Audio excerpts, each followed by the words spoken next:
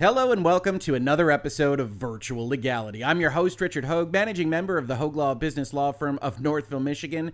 And when I made a video yesterday on Xbox's PR Blitz to try to get their deal, their pending potentially $68.5 billion acquisition of Activision and Blizzard King across the regulatory finish line at both the United States and European levels, well, I had no idea what they were going to hit us with at about 11 p.m.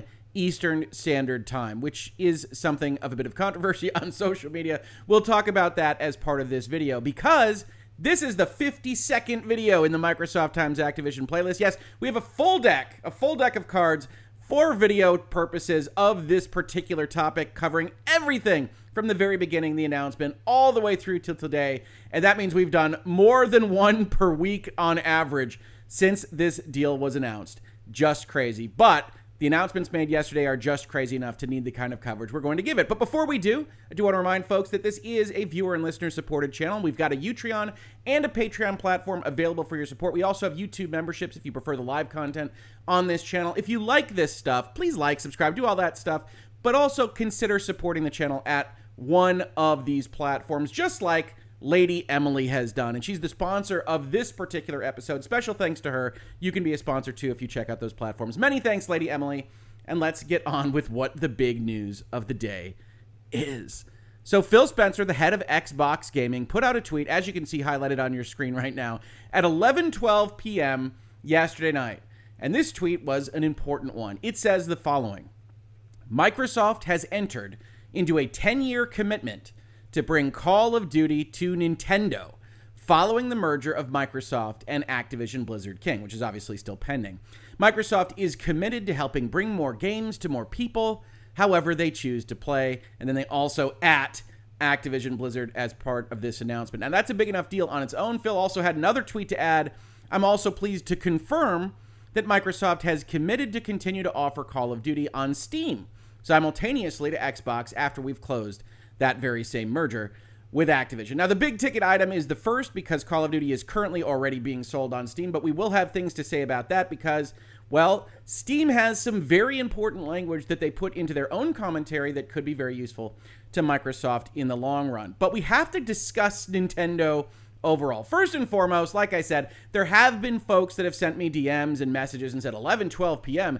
They're getting desperate. Even the New York Times article we're going to take a look at here will use that 11th hour paradigm to suggest a certain amount of desperation as Microsoft evaluates regulators that could scuttle their deal, etc., etc. Well, in terms of this particular hour, it didn't surprise me much. Here's a particular tweet you see on that, because if you do the math at home and you consider it's not 11:15 in Redmond, Washington, where Microsoft is headquartered, it's in fact 8:15, and you compare that Japan, Nintendo headquarters, is 17 hours ahead of the Washington or Pacific time zone area, well then, something that happens at 8 p.m. in the Pacific is going to be 1 p.m. Nintendo time. So we're talking about something that occurs during the business day, and as I said to someone on social media, having worked on international transactions, it's those particular transactions that always wind up with weird 2 a.m. conference calls or 5 a.m. announcements and closings, depending on which direction you're going and who you're working with. So I have to say, the fact that this is announced at 11:15 or so p.m.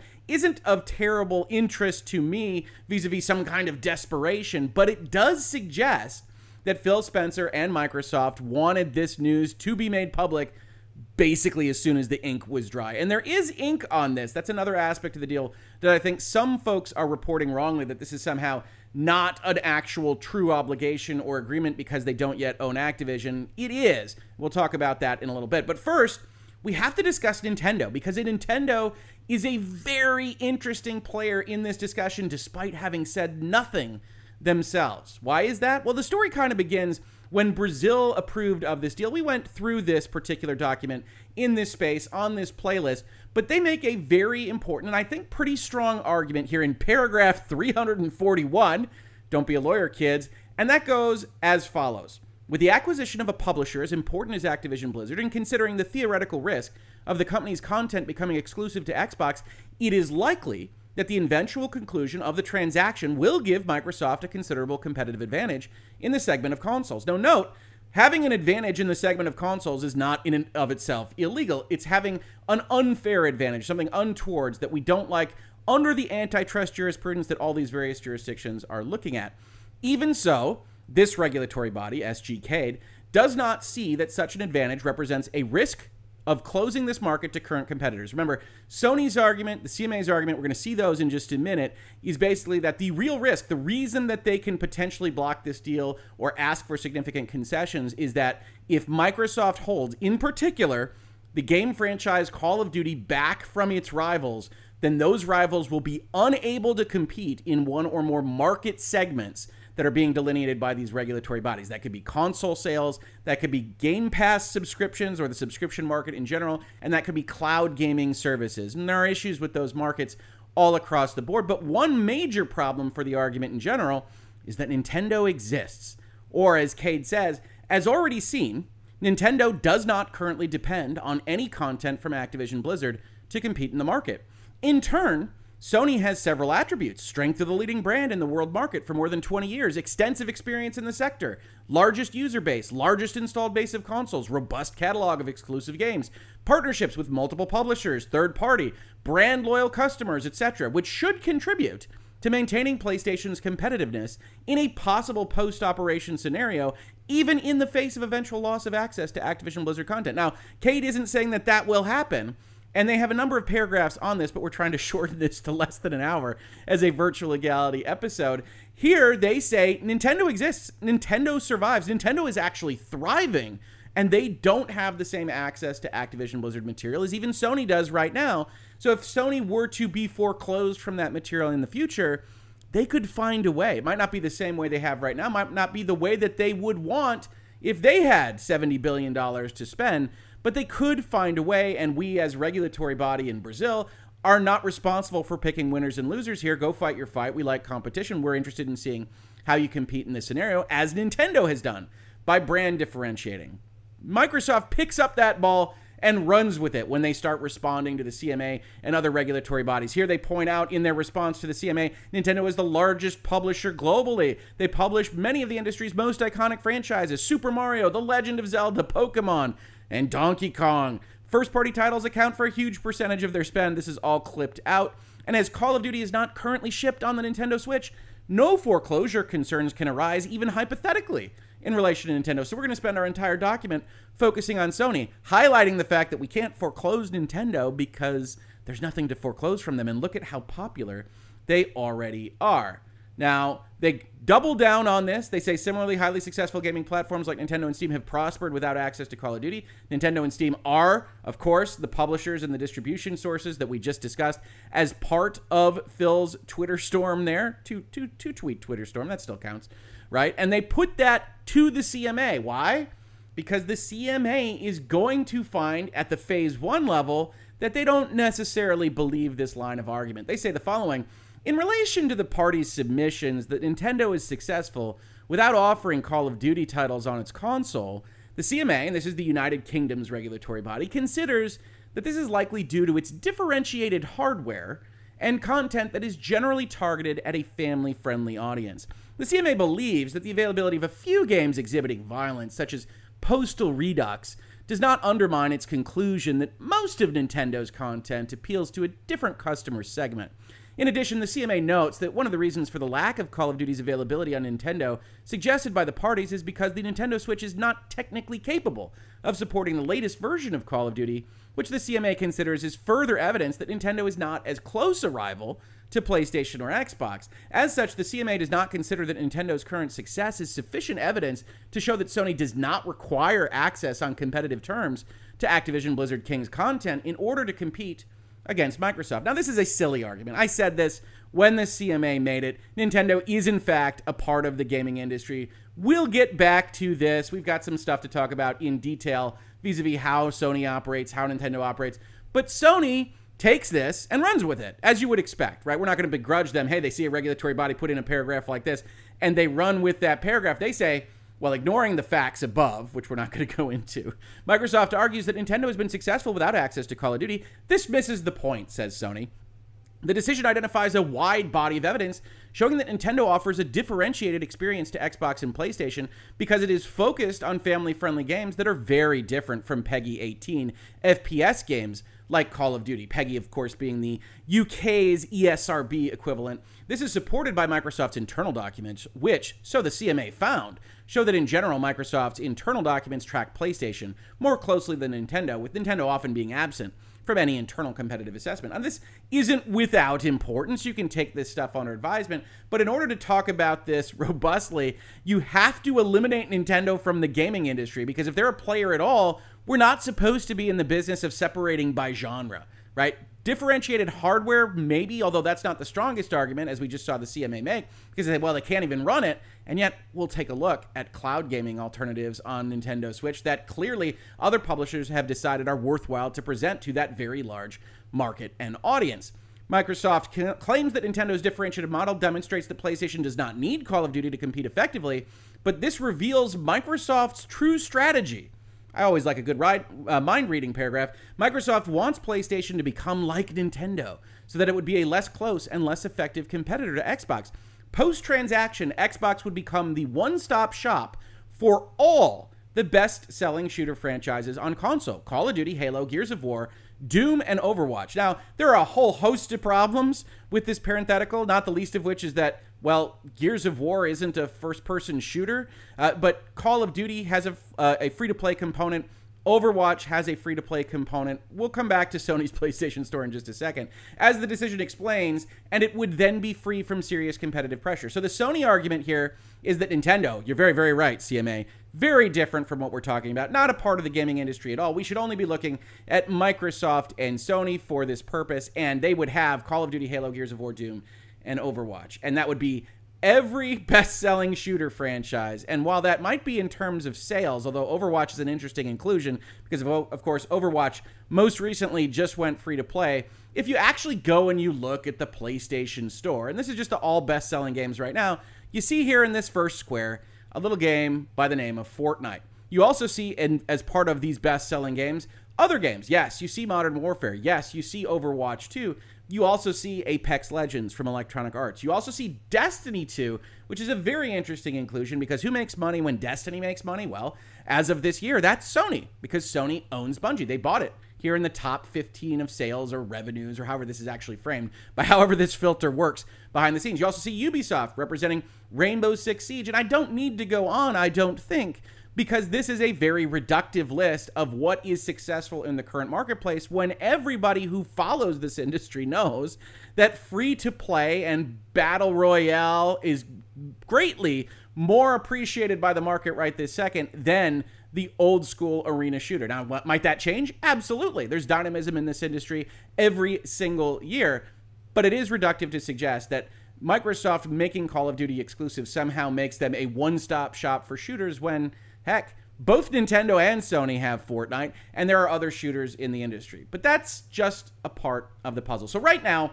what we have is Nintendo is special, right? Nintendo has become a focal point for one of the strongest arguments to allow the deal to go through, which is effectively that Sony, who is basically the only opponent of this deal in the industry — the regulators can, of course, make their own determinations without industry insight — but in the industry, Sony's the only one fighting against this deal, and the primary opposition is based around the fact that they say, well, we can't live without Call of Duty. So Nintendo says, yeah, we can live. Or Nintendo doesn't say it. Sony says it on their behalf. Microsoft says it on their behalf. CMA says it on their behalf. A lot of people talking for Nintendo here.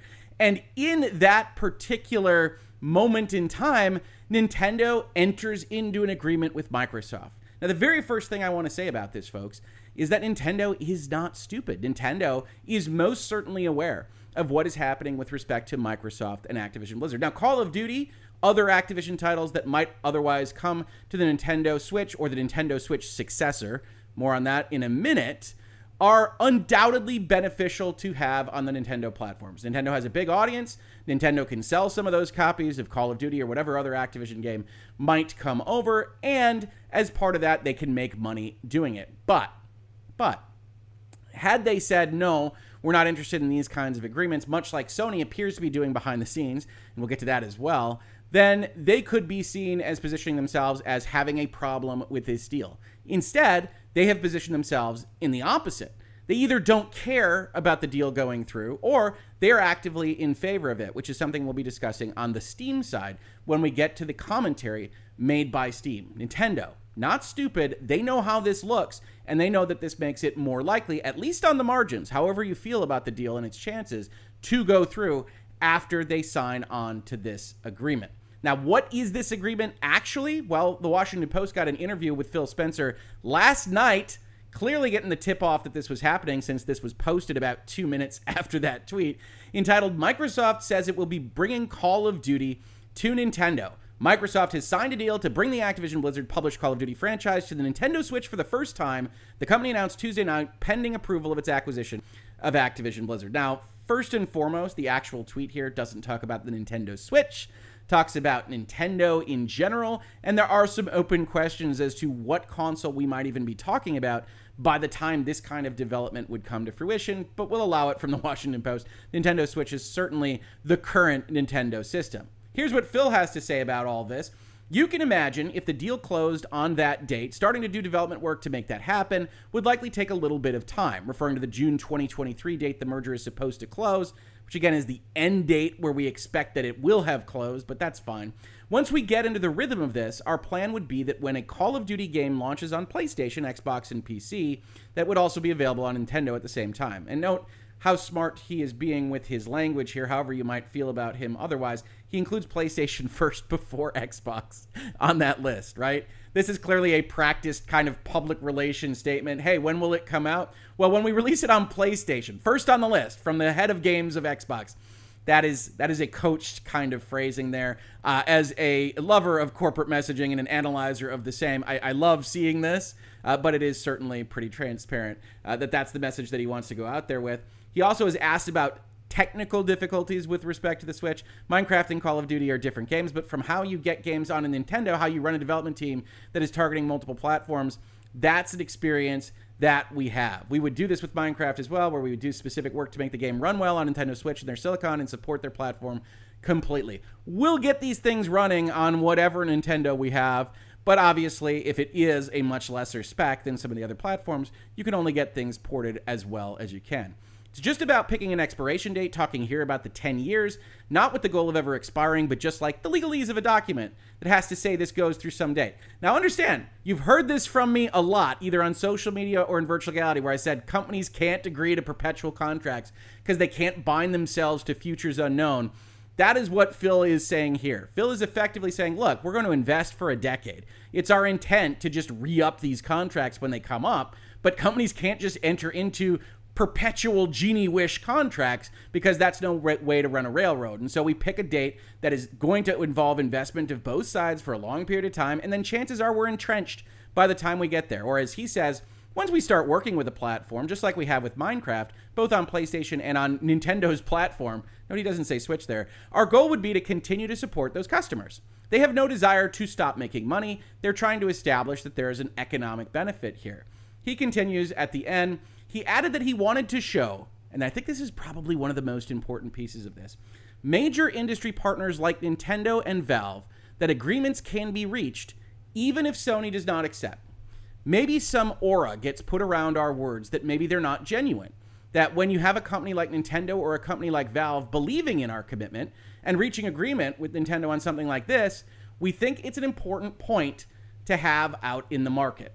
So folks have asked me since this went live about 12 or 13 hours ago, what is the purpose of this? And I've talked about one of the purposes. It's to establish that Nintendo is a piece of this industry. It is to isolate that Sony is acting either irrationally or that we shouldn't believe their claims that they have to have this game to participate in the market. It is to establish that Microsoft can enter into these agreements. And as Phil Spencer says here, it's to point out that we do what we say, right? This is a reaction, I think, in part to some of the stuff we saw from their New York Times article this past couple of weeks, which had a story about the CWA going to the Federal Trade Commission and saying, hey, look, we're in favor of this deal because we've signed on to a neutrality agreement for collective bargaining with Microsoft, and that's important to us. So let this deal go through. So Chris Shelton of the CWA goes to the FTC and says this, according to the New York Times, And then he tells the New York Times that the FTC told him a lot of companies promise a lot of things, and then they never keep their promises. He said he told the agency that the agreement was rock solid and in writing. So this is one of those areas where you can see at least somebody at the Federal Trade Commission, according to Chris Shelton, the president of the CWA, is reluctant to believe anything that Microsoft is doing here. And I don't necessarily blame anybody for looking at a PR campaign like Microsoft has been engaged in for a year, which is now coming to fruition this week, and saying, well, yes, it's in their best interest. None of this is necessarily something that we have to believe is valuable right now, but Phil Spencer and Microsoft clearly have a game plan right this second, and it is to show the world that they can be trusted, which is why the Steam quote that I'm going to highlight at the end of this video is actually perhaps more important than getting this signed commitment. But that's what Phil Spencer says to the Washington Post. In the other major paper of record in the United States, we've got a kind of different tack in reporting on this particular deal. So the New York Times also went out with a story entitled, Microsoft to offer Call of Duty on Nintendo devices if Activision deal closes. Now, this is interesting, right? This is framing what is undoubtedly a conditional commitment specifically as conditional. If we're just reading this headline and trying to take knowledge from it, it looks like it's a little bit less certain than I would argue it is most likely to be. We'll get to that when they describe this more completely, but I want to point that out because unlike some of the other places that are reporting on this, this kind of echoes some of the statements I've seen on social media that this isn't real, that it isn't a real obligation, even though Phil Spencer is going out there and saying that we've entered into a commitment. The move appears to be an olive branch to the Federal Trade Commission, which could vote to block the $69 billion acquisition in a closed-door session on Thursday. They could vote to try. Right? As we've talked about, the Federal Trade Commission is not the final arbiter of this, and Microsoft has already indicated to places like Bloomberg that they will fight it in court if it comes to it. New York Times further establishes the following framework for what just happened last night. In a last-minute attempt to placate antitrust regulators, Microsoft said on Tuesday night that it would bring the blockbuster video game franchise Call of Duty to Nintendo devices if its $69 billion acquisition of the game's maker, Activision Blizzard, was completed. Now, this is full-on editorializing. Right? Why is this happening? Is it last minute? Is it an attempt to placate antitrust regulators? Is it just going and trying to establish what it is that you say will be what it is that you do? Maybe. I don't know.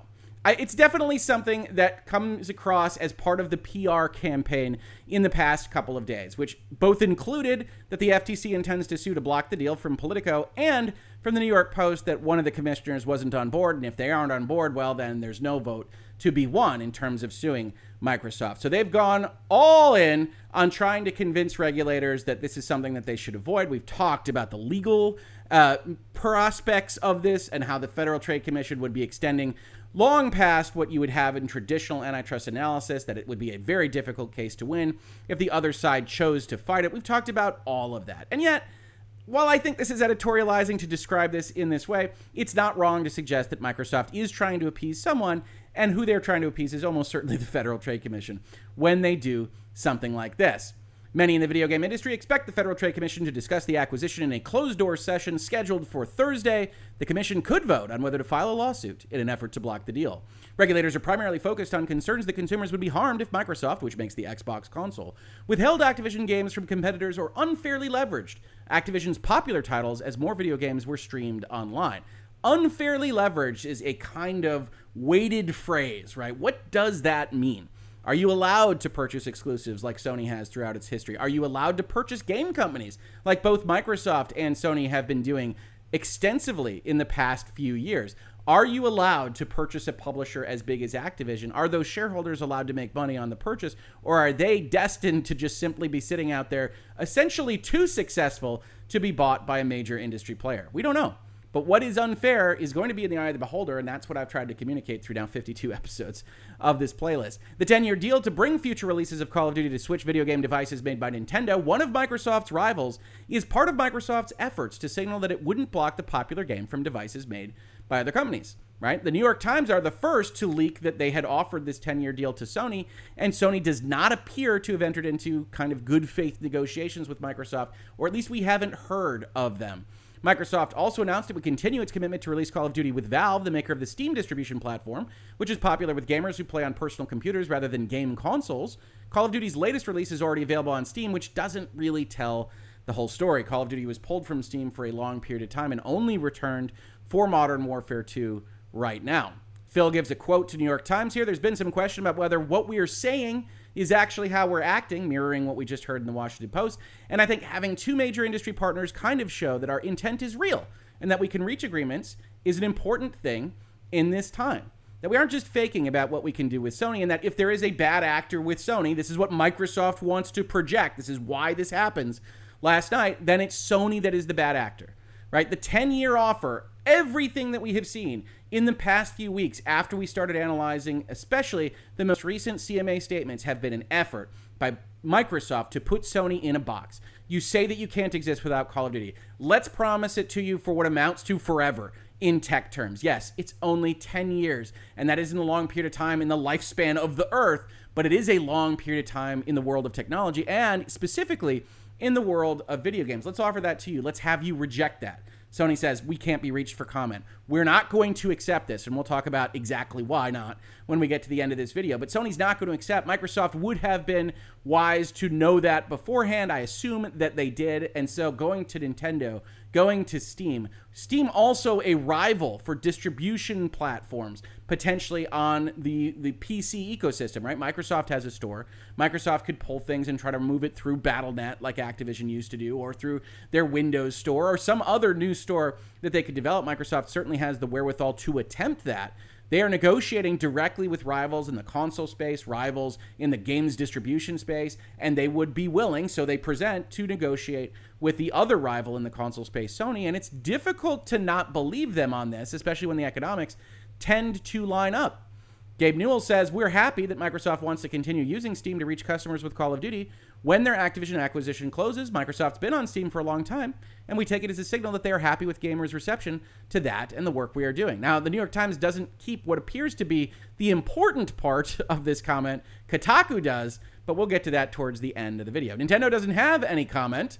And then for Nintendo, here's where the New York Times really separates from reality, but also echoes, important to note, what the CMA said about the Nintendo and its position in the video game industry. For Nintendo, adding a violent first-person shooter game like Call of Duty to the host of titles available to play on the Switch would be an uncommon departure. Hold that note. The company has long been protective of the playful, family-friendly branding it has developed over decades through iconic franchises like Mario, Pokemon, and The Legend of Zelda, though it does offer some more mature games, and other Nintendo devices have hosted Call of Duty. So not only do you have a kind of weird logic here to say it would be weird to add Call of Duty, but it should be noted that there were Call of Duties as late as a decade ago or so on Nintendo platforms. But if we actually go and we look at what Nintendo does, well, it's very interesting, right? Nintendo adding a violent first-person shooter game like Call of Duty would be an uncommon departure. Well, let's go to the stats here, folks, right? Here is the eShop. I love my Switch. I look at the eShop page a lot here, and I've got just one filter on. I've got the filter mature games. Now, before we even get into the details here, it's worthwhile to note that for ESRB ratings, this is the United States, not the UK, there are 1,461 entries for mature games in the Nintendo ecosystem. The Nintendo Switch has been out for about 5 years, and so this is a lot of games for 5 years, just on a maturity level basis. But perhaps more importantly, if we look at number one here, this is Bayonetta 3. Now, Bayonetta as a game has unfortunately been a common kind of guest in Virtual Legality as we dealt with the voice actor claims and other aspects of Bayonetta 3's release. But importantly to note, Bayonetta 3 is a Nintendo game. Now, I know it doesn't say that on the tin. I know it doesn't say that on the instruction booklet or the box that you might get. But if you actually look at the history of Bayonetta, you can see, as reported on by Nintendo Life here, discussing Hideki Kamiya's conversations, that Bayonetta 2 and Bayonetta 3 are Nintendo funded. That's why they are exclusive to Nintendo systems. So while Nintendo doesn't want to have its name on this violent, somewhat sexualized shooter in Bayonetta, it is, in fact, the case that much like the Disney of old, Nintendo uses third-party publishers like Touchstone Pictures or anything else to put forth games exclusive to their system that they fund that are on a mature level. So yes, Nintendo, much better known for Mario and Donkey Kong and Pokemon and all this good stuff that I happen to love, has long since passed the time period when they didn't put stuff on like Bayonetta 3, or perhaps you prefer the Elves Christmas Hentai Puzzle. I heard it's a good one. Maybe you should check that one out. Or Sakura Succubus number 6. Who knows? Don't know that one. Could be excellent. Perhaps you'd prefer to get your business on with Weedcraft Inc. on the Nintendo Switch, or other games, right? Here's Resident Evil Village Cloud, which I promised we would talk about a little bit in terms of the technical impacts of these games. Yes, you can put games on through the cloud on Nintendo, which also seems to be something that could be a symbiosis between Microsoft and Nintendo. So all of these arguments that you hear from a New York Times article that appears to have been written in the early 1990s regarding what's on Nintendo systems all falls by the wayside, right? The CMA's argument here is silly. Yes, they try to have a brand differentiation. They prefer family-friendly games, and that's what they make individually, but they certainly fund non-family-friendly games outside of the Nintendo wheelhouse, and every one of these consoles has brand differentiation. Why do you think PlayStation is busy making a, well, very highly priced virtual reality headset while Microsoft was busy making Game Pass? They're all trying to differentiate from each other in various ways. Microsoft says, we'll try a recurring revenue subscription model. Nintendo says, we're going to focus on family-friendly games and trying to resell you cardboard to make houses and their own goggles out of. PlayStation goes for boutique games. They want third-person, over-the-shoulder, solo-played action-adventure titles with way more cinematics than are necessary to tell the story and with ridiculously high levels of polish. These are brand differentiators, and every single industry has them. So when we talk about this, when we talk about Nintendo, there's a lot of essentially old reporting going on, aided by Sony, aided by the UK and the CMA, but it's still a surprise to see a paragraph like this in the actual New York Times, which you can look at, and by the time you say a violent first-person shooter game like Call of Duty would be an uncommon departure, and you don't go and you find Doom on their system already, or however many various Japanese cartoon girls games that are already on the Nintendo eShop, I don't know that you're doing the research necessary to have a good conversation about this. This continues for a number of paragraphs, by the way. Nintendo has built an empire marketing lovable candy-colored characters, etc. Yes, we know how Nintendo brands itself, but all of these platforms are engaged in the gaming industry. So at bare minimum, what does Phil Spencer, what does Satya Nadella, what does Brad Smith, what does everybody at corporate Microsoft want to do with an announcement like last night's? They want to make clear that when the CMA says Nintendo basically isn't a part of gaming, that they are wrong, that they are very wrong. And that is a part of everything that we are seeing right now. Now, Microsoft also takes a bit of a, I don't know, victory lap, shade throwing lap. Here's Brad Smith of the Wall Street Journal Opinion editorial, the president of governmental relations, the guy that we are getting rumors and reports is going to be discussing directly with the federal trade commissioners about which way they should take their vote and why the Microsoft deal is good. Perhaps this week before that vote, he comes out with a very spicy tweet. Our acquisition will bring Call of Duty to more gamers and more platforms than ever before. That's good for competition and good for consumers. Thank you, Nintendo. Any day Sony wants to sit down and talk, we'll be happy to hammer out a 10-year deal for PlayStation as well. Similarly, the head of communications for Xbox said to Phil Spencer's tweet, waking up this morning in DC, happy face emoji, and you see Microsoft kind of crowing out there, which I understand can rub certain people the wrong way, but Sony basically advanced this ball when they said there was no concession that would be good enough for them, right? Sony goes in to the CMA a few weeks ago and says the only way to preserve robust competition and protect consumers and developers is to ensure that Activision remains independently owned and controlled. They escalated this fight, and now Microsoft is fighting with basically everything that it's got against them, which is interesting in and of itself. But lastly, I wanted to leave you off with this. I've mentioned Steam, right? And certainly a lot of these documents, the CMA's document, the European Commission's document, the CADE document, have talked a little bit about PC gaming. Mostly they are separating it off from console gaming and distribution as equally as they're separating it off from mobile gaming. But Steam is a potential rival competitor within the PC distribution space. And the actual note that Gabe Newell gives on this, as highlighted in Kotaku, is perhaps more valuable than actually signing on to the contract. Before we get there, I do want to point out, I think this is a good story from Kotaku, but they do get this one thing wrong. It's important to note that these, what Phil Spencer says is vis-a-vis commitments, are just pledges aimed at greasing some wheels and looking better in the eyes of those skeptical governments. Spencer won't be in a position to actually do this unless the Activision purchase goes through. This is a very reductive, and I would argue probably erroneous, interpretation of what a conditional commitment actually is, right? Phil Spencer doesn't own Activision right now. Phil won't. Xbox doesn't either own Activision. But you can 100% enter into an agreement that obligates your entity based on a condition precedent, based on something that has to happen first in the future. If you really think about it, that's what this merger agreement that we've been talking about since January actually is. When we say it hasn't closed yet, what does that mean? Nobody has an obligation to sell their company. Nobody has an obligation to pay near $70 billion. Why?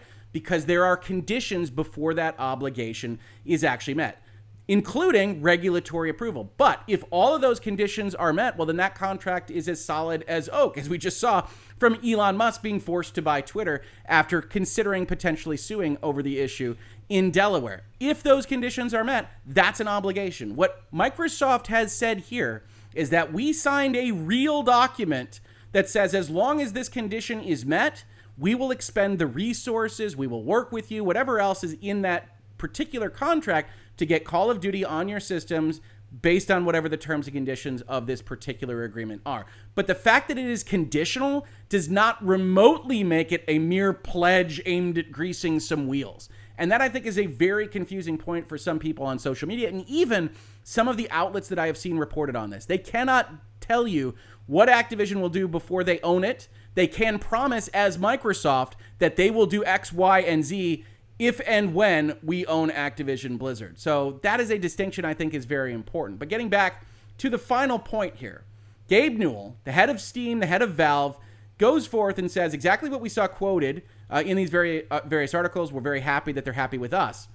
But here is what I would argue is more important, right? We've got the New York Times article that says, well, you know, collective bargaining agreements, neutrality agreements, they're not worth the paper they're printed on. Companies welch on those all the time. You've got other people saying, well, it's just words and Microsoft isn't to be trusted. Here's what Gabe Newell has to say. Microsoft offered and even sent us a draft agreement for a long-term Call of Duty commitment, but it wasn't necessary for us. Understand, by the way, that what was just reported was that it's just pledges aimed at greasing some wheels. It is a conditional agreement that they sent over in draft form, so there could have been some negotiation, but they sent over a document to be signed that would obligate their company to expend resources in some fashion. But Gabe Newell at Valve says, no, we don't need it. One, why? Because we're not believers in requiring any partner to have an agreement that locks them to shipping games on Steam into the distant future. This is the language that Steam, a rival of Microsoft's and a party of the industry in video games, is saying, not just to Kotaku, not just to the Washington Post or the New York Times, or even to us, but to the regulators. 10 years in tech terms is the distant future. And we honestly, at Steam, view a 10-year commitment on video games to be way too long, right? Now, I run a company that makes games and distributes them on various platforms. So the distant future is a strong bit of language here. We don't want to lock people in for that long. And if asked, you would expect him to say the same thing about government covenants. We wouldn't want the government to lock us in for that long, and we wouldn't want them to lock Microsoft in for that long. Next, and perhaps most importantly, highlighted in red, Phil and the games team at Microsoft have always followed through on what they told us they would do. So we trust their intentions, right? One of the things Sony has said is that Microsoft are lying to you. Throughout this document from Sony, there's any number of reasons to believe that they aren't telling the truth about their intentions. And I do think, I have said this in videos, that Microsoft goes a bit too far with statements like we would never ever have any incentive to keep Call of Duty off the PlayStation platform. They go too far trying to make their case as strong as possible. I tend to agree with that critique. But Sony spends page after page, document after document, saying they are not to be trusted. And one of the major players in the industry, the biggest player on the PC side of things, goes and says, Microsoft is to be trusted. We don't need an agreement because we trust them. Finally, we think Microsoft has all the motivation they need to be on the platforms and devices where Call of Duty customers want to be. So in 3 separate statements, for whatever reason, which are not included by the New York Times, which I think is its own editorial decision because they clearly have the top end of this kind of comment, they say at Valve, Gabe Newell says, we don't believe that this is warranted for 10 years. That's the distant future. They always do what they say they're going to do. And we believe that the economics here point to a world in which they put it where it needs to be, which, if you're reading this as a regulatory body, would include Sony. Microsoft has told you that they think that their economics, the economics of the deal, requires them to keep the game on Sony. They've indicated that they're willing to have a long-term commitment with Sony. And here is Gabe Newell at Valve saying, well, they're Call of Duty players on Sony. We think Microsoft is going to keep it there. This is a very strong statement without having to say so, written in support of Microsoft's position on this deal. And honestly, I'm a bit surprised that Gabe Newell and Steam went as far as they did here. So in terms of wins for Microsoft, this is about as big a day as you can have. I've seen people comment and say this is a PR stunt. There is no question that this is public relations motivated. Is that out of desperation? Is that because they think that they can flip this final FTC commissioner and just be solid on that and move forward with the concessions that they're already agreeing to with other people? We can't say for certain. But while it is public relations oriented, I think to be a stunt, it kind of has to be hollow or useless or maybe disingenuous. And I don't see any of that here. Microsoft wants to take Call of Duty, they want to treat it like Minecraft, and they are putting their money where their mouth is by trying to agree with everybody on Earth that they are going to put Call of Duty on all of these various platforms. Because honestly, what they really want is to differentiate Game Pass. And while they aren't, presumably, negotiating to keep Call of Duty off of their Game Pass service as part of these agreements, they are saying that you will have access to Call of Duty on the platform of your choice, should you so want it. So this is a big piece of news. Nintendo, maybe ironically, certainly unintentionally, the centerpiece keystone of Microsoft's presumably last effort before the Federal Trade Commissioners actually vote, outside of sending Brad Smith to talk with them directly. And it is a very interesting moment in time here because it's very rare, folks, that you get to see a company of Microsoft's size move with this kind of speediness, move with this kind of agility to go and try to evidence for the world and more specifically for the regulators that they mean what they say. So I got people in my DMs talking to me about it all day and all night. I would say enjoy it, folks. Even if you're not a Microsoft fan, let's say you're the biggest Sony fan in the world, it's rare that you get to see a company do this, and you can watch it in real time here on the Virtual Legality channel. If you do enjoy these episodes and talks about the law, business of video games, software, pop culture, and more, please consider supporting us. As I mentioned at the top of this video, we've got support platforms in Utreon and Patreon, all of which are a great way to say you like this and you'd like to see more of it, including through sponsoring a specific episode in a given month, like Lady Emily did today. Special thanks, very special thanks to Lady Emily for continuing to support the channel. Thank you so much. And if none of those are attractive to you, just subscribing, telling your friends, posting these videos on forums, on Twitter, wherever else you might find yourself, every little bit helps make YouTube like us, make us more well-known, and hopefully have more and more of these discussions. If you caught this on YouTube, thank you so much for watching. And if you listen to it as a podcast, thank you so much for listening. And I will catch you on the very next episode of Virtual Legality. Virtual Legality is a YouTube video series with audio podcast versions presented as commentary and for education and entertainment purposes only. It does not constitute legal advice and does not create an attorney-client relationship. If you have legal questions about the topics discussed, please consult your own legal counsel.